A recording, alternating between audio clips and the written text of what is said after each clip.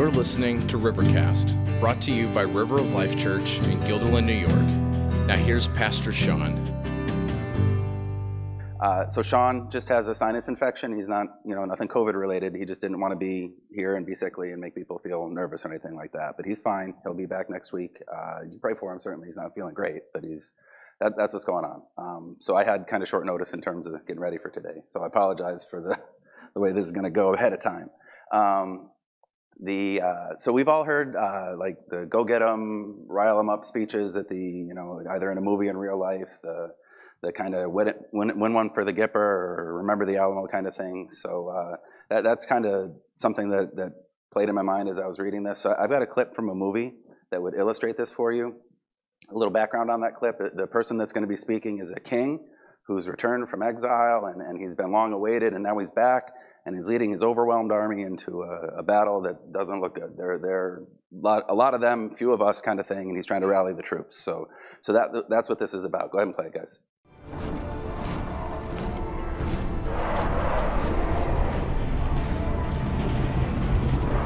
Hold your ground!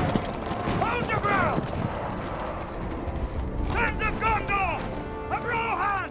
My brothers! I see in your eyes the same fear that would take the heart of me.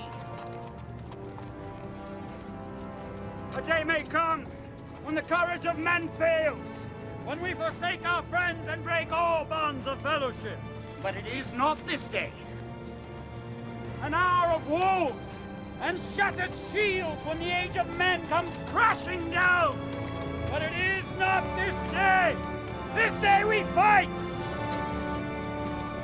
By all that you hold dear on this good earth, I bid you stand!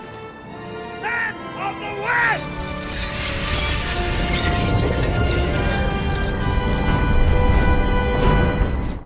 Classic stuff, right? The let's go get 'em kind of thing. One of my favorite parts of that is the king's admission that, yeah, I'm afraid too. I see in your eyes the same fear that would take the heart of me, right? He's there with them, but he's not going to quit.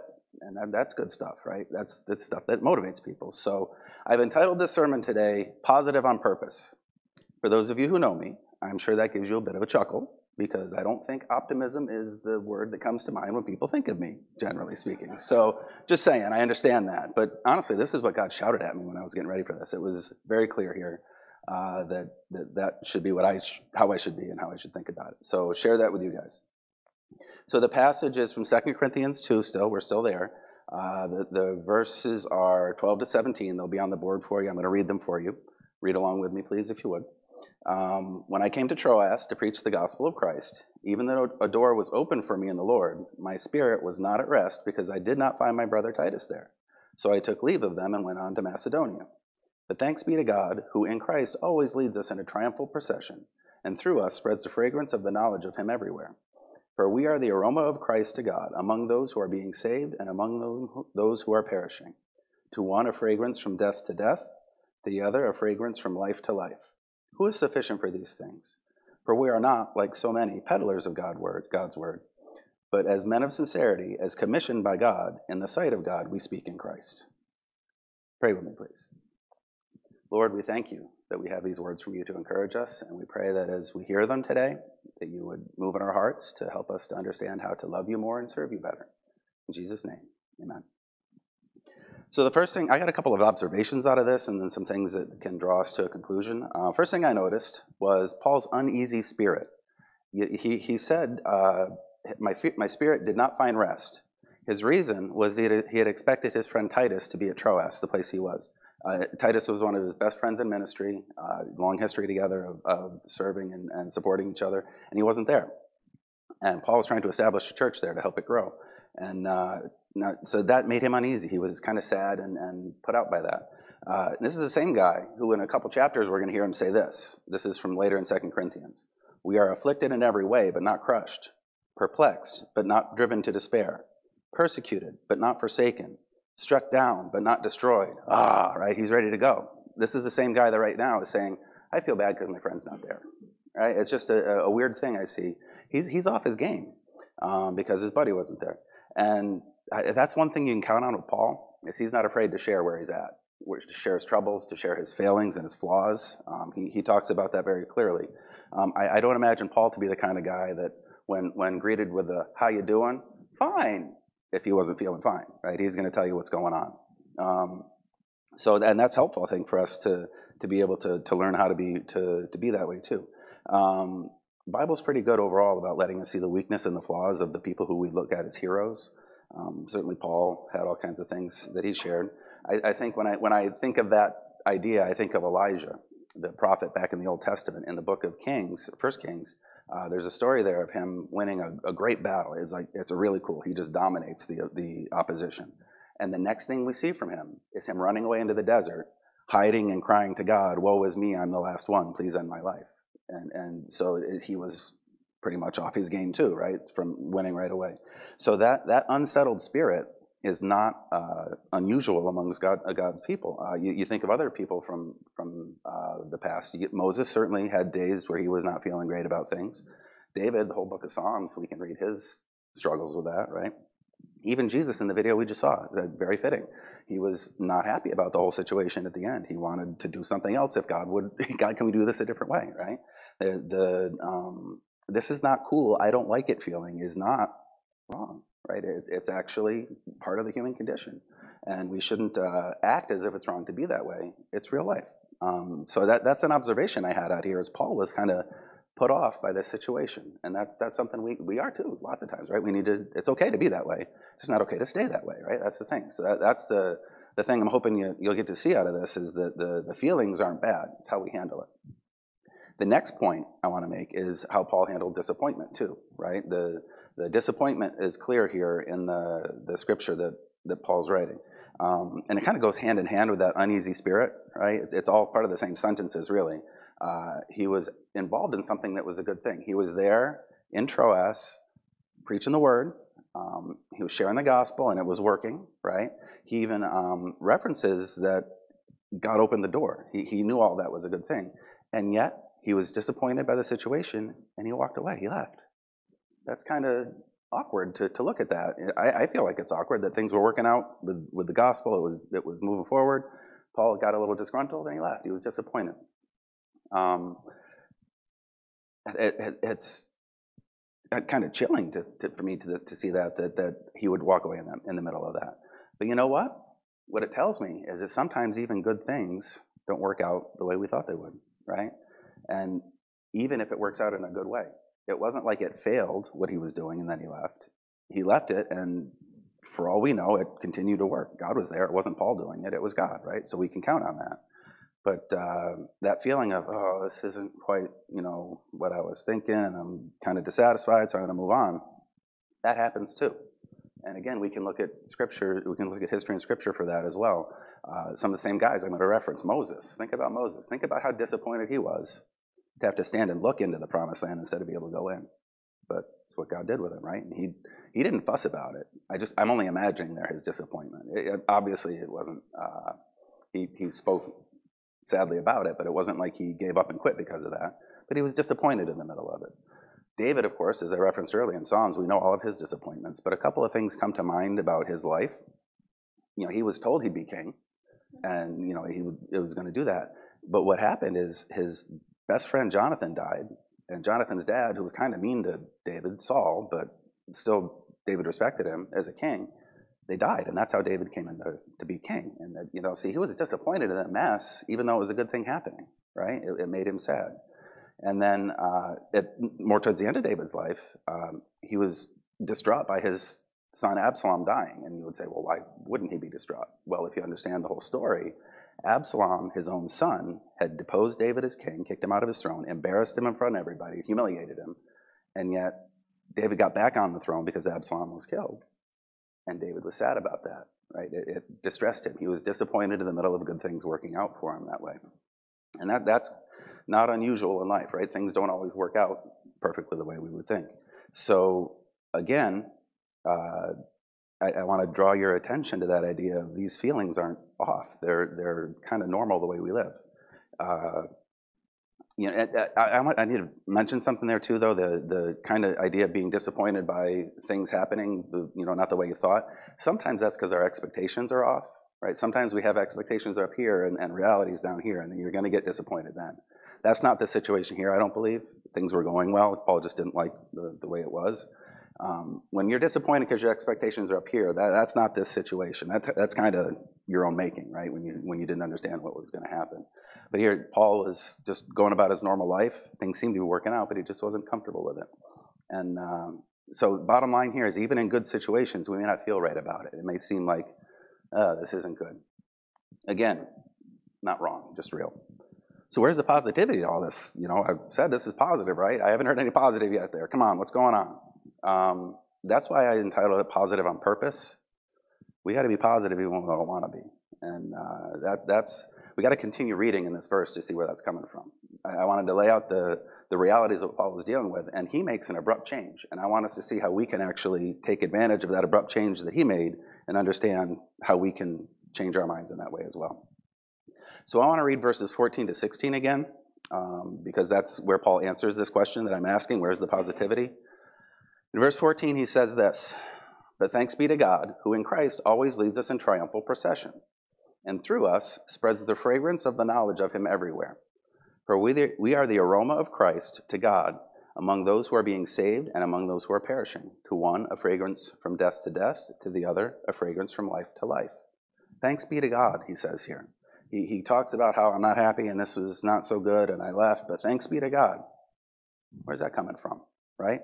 Well, what I saw here was Paul was saying, I'm thankful because I am, but I can expand that to us, we are God's gift. Yeah, you heard me right. We are God's gift. Usually we talk about God's gift to us, stuff like that. But I'm telling you here, Paul's saying, I'm going to make it through this and be good about it because I'm God's gift. And that's usually a disparaging remark we say about people, right? Oh, he thinks he's God's gift to whatever. Okay, I'm actually using a play on that on purpose because I want us to realize that as followers of Christ, we are God's gift. And I want to explain that. If you look back in those verses, there's a couple things that Paul says here that makes me understand the fact that God's doing what he's doing impacts the world, and we got to be part of that and be God's gift to them, okay? He says, first of all, that God leads us in a triumphal procession. That's not just fancy words. That's actually a statement from their culture. In the Roman world, a triumphal procession was the general returning from a battle that he won and being celebrated. It was a victory party, okay? It was picture after a championship, the riding down the streets and the confetti coming out kind of thing for whatever sports team that you follow. That kind of thing. That's what Paul's referring to. So it would be like we had a victory parade. That's what Paul's saying. And in the middle of this old downcasting of the soul that Paul's so wretched and horrible, he's saying, no, I'm having a victory party. How you doing that, right? He's bringing that image of celebration and victory. And he follows it up with, because through us, God is spreading the fragrance of knowledge of him. And he's spreading it to two particular groups. And because of that, I want us to realize when we're having those issues and we cope with it well, we impact people. And when we impact people, we do them a good service, and we're serving God that way. And so that's what I want you to get out of this, is how managing through those down feelings and looking at God for the solution there will impact people in ways you may not ever know. But boy, they impact people, okay? So I want to break down those two groups he was talking about. He said we're that triumphal procession spreading the knowledge of God to two groups, to those being saved from life to life, and to those who are perishing from death to death. Okay, so I want to look at both of those. And his point here is, when we feel this way, when we have those uneasy spirit, disappointing moments, we need to grab a hold of the fact that God's leading us through this in a victory. And when we do that, we'll impact people this way. So to those who are perishing, to those who are saved. God, I lost my place here. Okay, so we're impacting people, right? And in fact, we're told by James to count it all joy when we suffer trials of many kinds. That guy James is kind of annoying, if you want my opinion, right? That's tough to hear that. In the middle of trials, count it all joy. But that's actually kind of a linked passage to this idea that when it's hard, you gotta deal with it in a way that brings God honor. So these two groups, the perishing, and they're perishing we're able to minister to the perishing because we were dead and our sins are dead and they are dying, and we can connect with them that way. they need to know when times are hard and when things are bad that we serve a God who rescues the lost. We have a God who loves us and cares of us in the middle of those hard times, and he's with us in that. If they don't know that, they've got no reason to come to him. In fact, it says in, I believe it's in Romans, God's kindness leads people to repentance. So when God loves on people and when we love on people and help them through hard times, that helps them to see the loving God that would take them out of the disaster their life is, whether it be the person who's got everything together they think but dying inside, or the real disaster of life, people that are really messed up. All of that, God's there for them to take them out of that mess. And they need to know that from us. That's his way of sharing with them, is that we can be in a mess with them and helping them through it. Or we can be in a mess in ourselves and finding him helping us, okay? So that idea of being a fragrance of God's knowledge to those who are dying, if we don't have that, that attitude of positive moving forward in hard times, we're not being there for those people, and be able to see who God is and how he does things for us. Okay, so that's an obligation we have. I mean, we're called Christ's ambassadors. Actually, it's again later in Corinthians, 2 Corinthians here in a few chapters, we'll see Paul telling us we're God's ambassadors to the world, and we need to put on that I don't say put on a face because I'm going to address that later, but we need to put on that attitude of God's with us in that. Okay, we don't want to be in that woe is me part too long. Are you going to be there? If you never have felt woe is me, you're not a normal human being. There's always something that can bring you down, right? But we can't stay there. And if we stay there, the lost won't know there's a way out. Okay, if we follow him, if we follow God in those times, people can follow us to God. That's kind of Paul's point here, is that we're being led on a victory parade so people can see what God's done in our lives. And I want to flip that to the other side now. Just as important, we're called an aroma of Christ to our saved brothers and sisters as well. The people who already are following Christ but may be struggling, and you're struggling with them. I tell you what, encouragement from inside of a trial is a huge boost to those who you struggle alongside. It cannot be overstated how much it matters when people encourage one another. To me, that's the power of that King statement in that movie clip I showed you. He said he felt the same fear they did, but he wasn't going to quit. We may lose, but it is not this day. Today we fight. That kind of attitude goes a long way to get people to move forward. And I felt it in my own life. I've been able to do that for other people. It's a huge thing. We can't underestimate that. And honestly, that's one of the purposes God has in keeping us around, right? One of the things I think about regularly is if the end goal of this is to be with God forever and enjoy him in eternity, why is he leaving us here, right? I want to go. Let's be done with this. There must be a purpose for that, right? We know God doesn't act randomly. So we're here for each other in that sense, right? We're here to encourage each other, to lift each other up. And this kind of situation, when everything's looking kind of like, yeah, and I don't want to deal with this anymore, the people that can say, yeah, I agree, but let's keep going, make a big difference. So that's what Paul's charging us with here, is encouraging one another in that time. And that's a pretty big task. So step up. This day we fight, right? Do that for each other. So the last thing I want to wrap up with here, and I need to point out a flaw in my own logic, actually. That's great when people do that for you instead of you having to tell them. As with all analogies, this movie clip that I've been showing you, it fails. All analogies fail. They never last throughout all of the logic that you're going to do. The failure is, in that movie, the king was worried about losing. Our king doesn't worry about losing. We have victory in Jesus, right?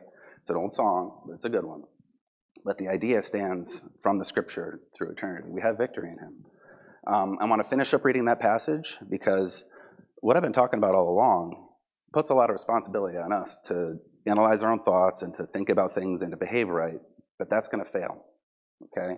We need to look at what the scripture says. In verse 16, from the end of verse 16 forward, says this: who is sufficient for these things? Paul knows he's on a fool's errand trying to do this himself. He can't do that. Who is sufficient for these things? For we are not, like so many peddlers of God's word, but as men of sincerity, as commissioned by God, in sight of God, we speak in Christ. So who is sufficient for these things? He can't do that. When I said James is annoying, that was my flesh saying, who can do that? You big dummy, why are you making me do that, right? That's how it is. No one's sufficient for that. It's only through the power of God, through the Holy Spirit living in anybody, that they can do that. Doomsday situations produce doomsday feelings, really, truly, right? That's legit. So the only way to carry on is for us to know we have victory in him and to be able to move forward. So it's not natural, right? You don't do that. You don't live that way. But with God's help, as Paul does, we can speak from Christ, okay? And with that, that's our victory in this. The ability to be powered by Christ, to live for him, and to speak his words, that's the victory we have in these down situations. We can't do this on our own. And Paul wants the Corinthians to know where he gets that attitude from. He doesn't want them to just think he's marshaling the troops mentally and going for it, and it's great. He wants them to know that this attitude I have is real, and it will endure beyond the hard times. He references the peddlers of God's word. He uses that. And apparently that wasn't just a throwaway word. It was a term used in that day to reference like what we might call snake oil salesmen or charlatans, people who were just in it for the money and trying to play games and just say whatever people wanted to hear. He's contrasting that with the Christian message of a man of sincerity, okay? And Sean referenced the word sincere a couple weeks ago and talked about its definition, like being tested by the sun. And I want to talk about that a little more because the roots of this word, the actually Latin words that are roots of this word, have made a huge impact on my life as a Christian, my Christian walk. So I want to share that with you. He talked about it in its larger meaning, about how they would hold the pottery up to the sun and see the flaws and cracks and whatnot. 100% true, right? But the actual roots, there's two Latin words, sina and cere. Sina, cere, that's where it comes from. Sina means without, cere means wax. Without wax is what that word truly means at its root. And the purpose was those dishonest potters that were selling the cracked goods, they would melt wax and rub it into the cracks and then cover it up pretty and nice so it looked like it was okay. And then when you held it up to the sun, or if you were, well, let me back up, they put the wax in there, right? And then if you used it for anything warm, the wax would melt and you got no pottery left. The thing falls apart or the water leaks out or whatever. That was their game, okay? So the smart buyer would hold it up to the sun like Sean was referring to and you could see through the wax. You see what they were doing. So that's where that comes from. And for me, that's been a huge call to be sincere, to be without wax, to not fake and hide things, okay? As Christians, we should be without cracks. Should be. But let's be real, we all got them, right? There's problems, there's issues, okay? So the thing is, to be sincere is to not cover over those cracks, to be real about it. So the overall sense of this is if we're going to be that aroma of Christ to people, we need to be real about it. We need to let people know, yeah, this stinks for me too, but here's how I move forward. Not just, oh, it's great, it's not a problem, because it is a problem. We don't like it either, but we're going to move forward in Christ, okay?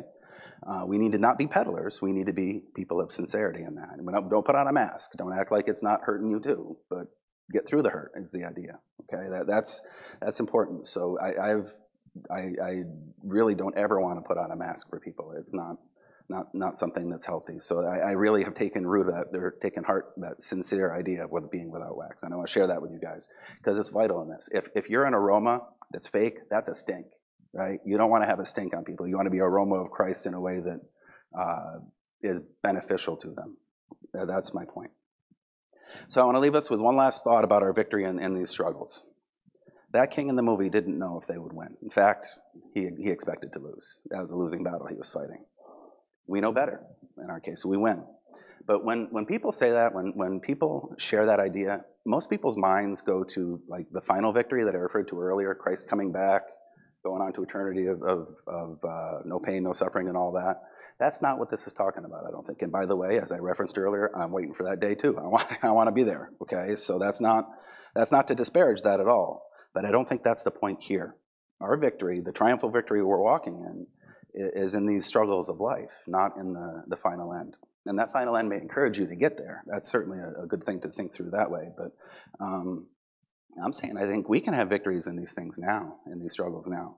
And that's not to say everything's going to come out the way you want it to, or everything's going to make you happy, but we can have victory over those feelings of uneasy spirits and disappointment by looking at it the right way, by looking at it from God's perspective, that we're here for a purpose, that God's going to help us be a blessing to people around us. All those things that I was referring to earlier, you can see those as ways to get through these struggles and to have victory, to be that positive on purpose person that will help the people around you with their own struggles. We help each other through that. I want to leave you with one last thing that Jesus said to his disciples effectively his last words to them. And if they're good enough for him, they're good enough for me. Okay, this is from the, if you read at the end of John, from like 14 to 17, is one long conversation Jesus had with the disciples, and it finishes up with a prayer for them and effectively for us. If you read that, he prays for us, the people who will follow. So in this conversation, the last thing Jesus said before he prayed and they left was this, in John 16:13. I'm going to leave you with this. I'm sorry, 16:33, John 16:33. I have said these things to you, that in me you may have peace. In the world you will have tribulation, but take heart, I have overcome the world. Let's pray. Lord, life is hard. We know that. We will have tribulation and trouble, tribulation, hard times. But Father, we thank you that you're there for us in those times. We never know exactly how they're going to work out, but we trust you. And we pray that as we look at these things, we can see that our purpose is to share Christ with those who don't know him so that they can come to him and be saved. Lord, be saved from their sins. Turn away from their sinful attitude and be able to fall before you as repentant and needing your salvation. Lord, help us to do that. For those of us who are there, Lord, who already have made that turn in life, we pray that you would help us to look on you and see the goal, see the end prize, and know that these little things are going to pass away, but in the middle of them, you'll be with us. You won't let us be in distress or despair for too long, but that you're always there to take us out, and that we can share that with others. Pray that we be a blessing to each other as we go, and Lord, that you would help us to follow you in each and every step. In Jesus' name I pray, amen. So hopefully that was something that can encourage you, or you can use to encourage others. We're all done. This is awkward for us here, not having music at the end. I still don't know how to finish things. Sean does a much better job than I do. So I'll just say have a great week, and you're dismissed. Thanks, guys. Thanks for listening to Rivercast, brought to you by River of Life Church in Guilderland, New York. Visit us on Sundays at 10 a.m. or online at riveralbany.com.